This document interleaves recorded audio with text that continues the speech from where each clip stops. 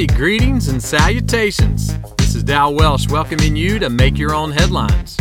Sponsored by Canfield Umbrella Frames and the letter B. So have you ever gotten bored watching something? It's been reported that scientists got so bored watching the Earth spin that after 24 hours, they just called it a day. Speaking of spinning, I think the Earth got a Peloton for Christmas. A recent article pointed out something that happened on July 19th, 2020. That actual day on Earth was 1.4602 milliseconds shorter than a full 24 hours. That means it was the shortest day ever recorded. And over the last 10 months, that record has been broken 28 times.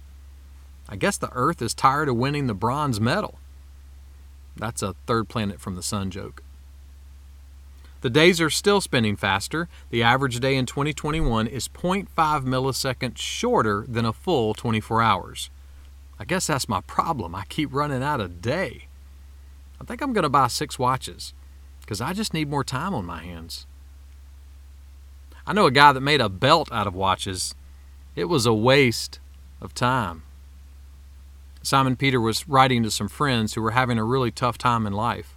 He said this to encourage them. With God, a single day is like 1,000 years, and 1,000 years are like a single day. Now, why would that encourage his friends? Well, knowing God means that when it feels like the earth is spinning out of control to us, it isn't to Him.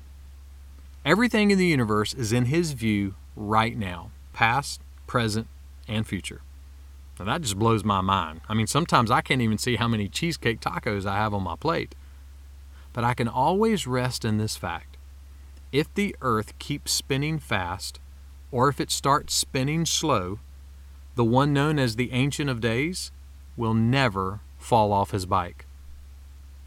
Part of what it means to be a Christian is ultimately everything is a gold medal. Why? Because our God really does have the whole world in His hands. Make that one of your headlines today. Make Your Own Headlines is a little smidge of encouragement from Holland Avenue Baptist Church, desiring to help you make the gospel your biggest headline of the day. For more ways to listen and for more positive resources, check out hollandavenue.com.